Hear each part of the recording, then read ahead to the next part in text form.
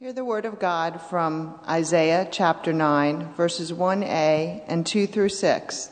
The reading comes from the New Revised Standard Version, which you can find the reading on 555 in the Pew Bible. Nonetheless, those who were in distress won't be exhausted. The people walking in darkness have seen a great light. On those living in a pitch-dark land, light has dawned. You have made the nation great. You have increased its joy. They rejoice before you as with joy at the harvest, as those who divide plunder rejoice. As on the day of Midian, you've shattered the yoke that burdened them, the staff on their shoulders, and the rod of their oppressor. Because every boot of the thundering warriors and every garment rolled in blood will be burned, fuel for the fire. A child is born to us, a son is given to us, and authority will be on his shoulders. He will be named Wonderful Counselor, Mighty God, Eternal Father, Prince of Peace. The word of God for the people of God. Thanks be to God. The book of Isaiah is a story of a people in exile. A people who were lost and confused, far removed from home, longing for a sense of hope, lacking in a sense of awe and wonder. In other words, in many ways, a story of you and me. It starts out well enough. The book of Isaiah begins with lots of awe and lots of wonder, beginning with the call of Isaiah himself, the great prophet, who sees a majestic vision and an awe-inspiring vision of God high and lifted up, sitting on a throne in the temple, surrounded by angels, each angel with 6 wings, an awe-inspiring vision that fills Isaiah with wonder. But then before that chapter is over, the camera pans downward, down to earth, down to ordinary people like you and me. And there Isaiah finds a people who are not lost in wonder, but caught up in the drudgery of life, caught up in the mundaneness and the tragedy of their own existence. Isaiah describes people like this in this way: they listen but do not comprehend. They look but do not understand. Their minds are dull. Their ears are stopped and their eyes are shut. In other words, people who've lost their ability to wonder. That's all in Isaiah chapter 6. But 3 chapters later, in Isaiah 9, right there in the passage that Kelly just read for us, the tone shifts dramatically. All of a sudden, these people who are walking in darkness are now able to be filled with hope and light and love and wonder.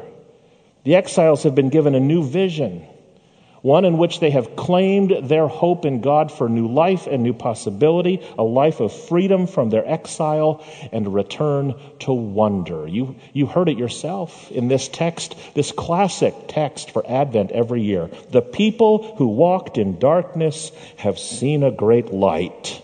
Those who lived in a land of deep darkness, on them light has shined. That sounds like hope to me. That sounds like wonder. Now, over these past 3 weeks, you know that much of our worship series have been about hope. And it's been our hope that along the way you have been able to not only identify the areas of your life when you are in need of hope, desperate or lost or confused, but that you have been able to hear that clear call from God, especially last Sunday, when God says to all of us, I am already in your future, and I can tell you that your future is bright, and I am calling you to claim that hope and live into the brighter days ahead that I have for you. That is the promise of God for us as we begin this Advent journey, a promise that was so beautifully captured generations ago by Julian of Norwich, who promised us, which God promises us, all shall be well, and all shall be well, and all manner of things shall be well. But just because God is already in our future, just because God is in our future offering us hope, doesn't necessarily mean that we have claimed that hope for ourselves. It doesn't mean that we believe that hope. It doesn't mean that we can see that hope. It doesn't mean that we receive that hope. You see, there is that promise of hope that comes to us from God. But the question is, are we able to see it? Are we able to claim it? And it could be that the one thing that is preventing you this morning from receiving that hope from God, that hope that God is offering to you right now, is a lack of a sense of wonder in your life. Alison Gopnik is a professor of psychology at the University of California in Berkeley. And she wrote a book a few years ago called The Philosophical Baby. And the premise of the book is that children might be more aware and observant of their surroundings than adults. She claims that children may even have a higher degree of curiosity and a higher sense of wonder that somehow we lose as we grow older. A very simple and compelling premise, which prompted responses from all across the country, from people who read her book. People who shared with her stories that affirmed that premise, in which they gave her stories of how their own children were able to observe things that they themselves as adults missed because they were too worried or distracted or nervous or busy. One such story came from a gentleman who works as a security guard at a department store. To do his job, he sits in his observation deck high above the department store floor, way up high on a perch close to the ceiling so that he could observe all that was happening down below, just to keep everything ordered and safe and secure. This is what this security guard observed. Grown-ups would be so singularly focused on the reason for their visit that from the moment they came in through the front doors of the department store, they would be so distracted by the things that they needed to do in that store that they would never notice him high above on his perch looking at them. But their children would always glance up and wave. Unbeknownst to the adults, who were so busy trying to find the best deals and look for the right size and choose the right color and stand in lines and look at their phones and fish out their credit cards, their children would catch every little glimpse of things that were happening all around the store. Their eyes would dart around all of the lights, all of the sounds, all of the faces, even the image of a person sitting high and lifted up above them to make sure they were safe. You see, that is what a capacity to wonder will bring you. It will give you the ability to pay attention, to look for, and to see things that you would otherwise miss because of how busy and distracted and worried you are. The ability to see God's love and God's power at work in you and around you at every given moment. And that is what the Israelites were going through in the book of Isaiah. They were so consumed by their lostness, so filled with anxiety about their exile, that they lost their ability to see that high above them the entire time was someone who was looking down at them to guarantee their safety and their security.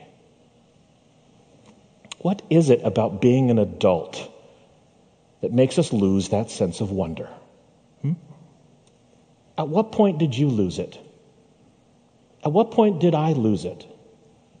At what point did my life become so burdened, so busy, so noisy, and so distracted that I became so jaded and so cynical about how wonderful life can be? At what point, as we were growing up, did we start to take things for granted and start to lose that ability to be amazed by the world around us and the capacity to even be alive and to be in relationships with others? What is it about being a child that enables children to have a sense of wonder that somehow we lose? Wouldn't it be nice if we could get past that jaded cynicism, get past that sense of self-reliance and self-assuredness that diminishes our capacity to see the world? Wouldn't it be nice if we could live and breathe and move and see a lot like this kid in this video that went viral a few weeks ago? It's of a baby boy named Mick, whose mother took him to a Costco, a big box store, and it was there that he was filled with wonder.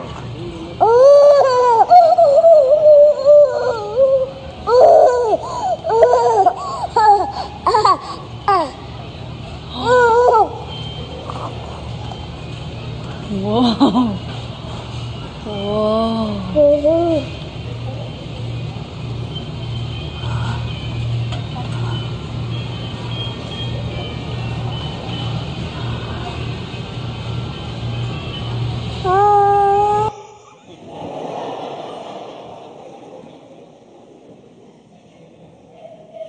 Please, the next time you go to a grocery store, act like that kid, would you? Ooh, mac and cheese.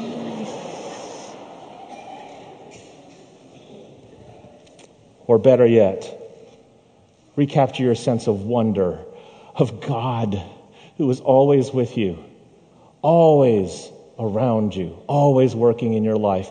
And in fact, that is the basis for our worship series this Advent. Between now and Christmas Eve, each of these Sundays, in a series that we have titled The Wonder of Christmas, we will look at practical ways for you to step out of the darkness and behold the light of God that is coming into your midst. A light that, in fact, has always been there, that has never left you, but that it is so easy to miss because of how distracted we are. It is our hope that each of these Sundays you will walk away with a practical way to shut off the busyness and to focus on the wonder. Today, the wonder of your hope. And so it begins with what I think is a very important, fundamental first step in this series. Here's the premise that we offer for you today. If you want to recapture a sense of wonder, turn off the distractions and simply be present to God and be present to one another. Turn off the distractions and be fully present in your relationships with each other and fully present to God. 2 weeks ago, Vicki Walker shared with the staff and her Facebook friends an article by a New York City psychologist named Kathleen Schaffler, who wrote an article with a compelling title. It was, How to Change Your Life in 1 Second Flat. How to Change Your Life in 1 Second Flat. Compelling title, with a surprisingly simple premise. When you are with someone else, when you are physically with someone else and sharing an important moment with them, be present to them. Be fully present to them. That's it. Sounds simple, but you know it's not easy. I very well know it is not easy. Despite all of the interactions that you and I have with people time and again on any given day, it is so easy to get distracted by all the busyness, all the things that we have in our minds, all the noise around us, all the deadlines in our hearts, even the devices in our hands. You know this as well as I do. And in fact, Dr. Schaffler gives some commonplace scenarios in this article, a number of which I bet you can identify with. Her first example, the love of your life walks into the room before bed and you barely look up from your phone. I can hear the elbows going into the sides of people in the sanctuary right now. Except you didn't feel that elbow in your side because you're busy on your phone right now. Second example. You meet your best friend for lunch, and you go through the motions of the hug and you exchange preliminary pleasantries, things like, "You look so cute," and "It took forever to get here," and sorry, that was my impersonation of you. That was very rude. You go through all of these pleasantries, but you don't really authentically mean it. You're not actually feeling much when you say it. The third example she gives, you're tying your daughter's shoe before school, and when you're done, you get up to reach for her packed lunch and hand it to her while you're simultaneously reaching for your car keys and checking your phone, all without looking at her. So what does this mean? It means putting down your smartphone. It means stopping whatever else you are doing that might distract you from quality time with that other person. It means not just going through the motions, but really trying to connect at an authentic emotional level with your loved one, with your family member, with your spouse, with your coworker, with your neighbor, with your competitor, with your adversary, with your enemy. And all it really means, according to Dr. Schaffler, is looking into their faces for one full second. That's all it means. That's all it needs. Looking at them directly, catching them in their gaze, looking them eye to eye, not looking past them, not looking distractedly at them, not letting your eyes wander around to anything else that's going on, not looking down at what's in your hand or what's all around you, not thinking in your mind about something else, but one full second just looking into their faces to show them with your posture and with your eyes that you are fully present with them in that moment. Just even in that second, you are with them. So that in that second, you and that other person could exchange answers to the four fundamental questions, the four classic questions posed by the great poet Maya Angelou. Maya Angelou said that there are four questions that we subconsciously, unconsciously ask and answer with that other person when we are engaged in a moment with them. And these are the four questions. 1, do you see me? I mean, really see me. 2, do you care that I'm here?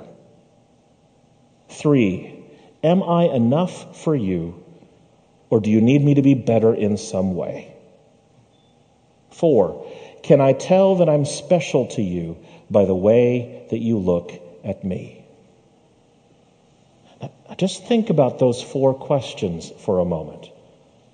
Consider how those questions are ones that are being asked and answered whenever you are in the physical presence of someone, engaging in a moment with them. Consider how deep your relationship with that person can really go if you are able to answer 4 for 4, the affirmative, to say yes to all 4 of those questions. Yes, I know you can see me. Yes, you care that I'm here. Yes, I know that I'm enough for you. Yes, I can tell by the way you look at me that I am special to you. If you want to be filled again with a sense of wonder this Advent, then I encourage you, step 1, be fully present to one another. Recapture that wonderful sense of simply being alive and being in a relationship with other people. And by the way, those 4 questions also apply to our relationship with God. I mean, you knew that was coming, didn't you? Consider the ways that those 4 questions should shape our relationship with God and the way that we see God. What would it be like if these 4 questions shape your prayer life as a way of asking God to increase your capacity to wonder? What would it be like if you heard God ask you, "Do you see me?" I mean, really sense the presence of God. Hear God ask you, "Do you care that I'm here?" Hear God ask you, "Am I enough for you?" Hear God ask you, "Can I tell that I'm special to you by the way that you look at me?" If you do, you know what you'll sense? You will sense the God of Isaiah, the God of that department store, the God who is high and lifted up, who has been watching you the whole time to guarantee for you a future with hope. This Advent, set down the distractions. Still yourself with silence and be fully present to God. And if you do, you can be like those exiles who could step out from the darkness and experience the light that has been shining this whole time, but this time you can sense it for yourself. Let us pray together. Gracious God, in a few moments you are calling us forward to receive communion, this holy and sacred act in which you are physically present with us. As we prepare to come forward, renew within us a sense of wonder that we might sense your full presence with us. Forgive us, O Lord, for being so distracted, for being so burdened by our own worries and nervousness that we have failed to sense your presence in any given moment. Help us instead, O Lord, to be like a kid in a Costco store, so amazed by your wonder and your love that we cannot help but be amazed. O God, grant us that same presence in our relationships with others. May we relate to them fully and authentically and receive from them the same, so that we might journey once again to Christmas, ready to receive your presence made flesh and dwelling among us. We pray all these things in the name of Jesus Christ our Lord, and let all God's people say, Amen.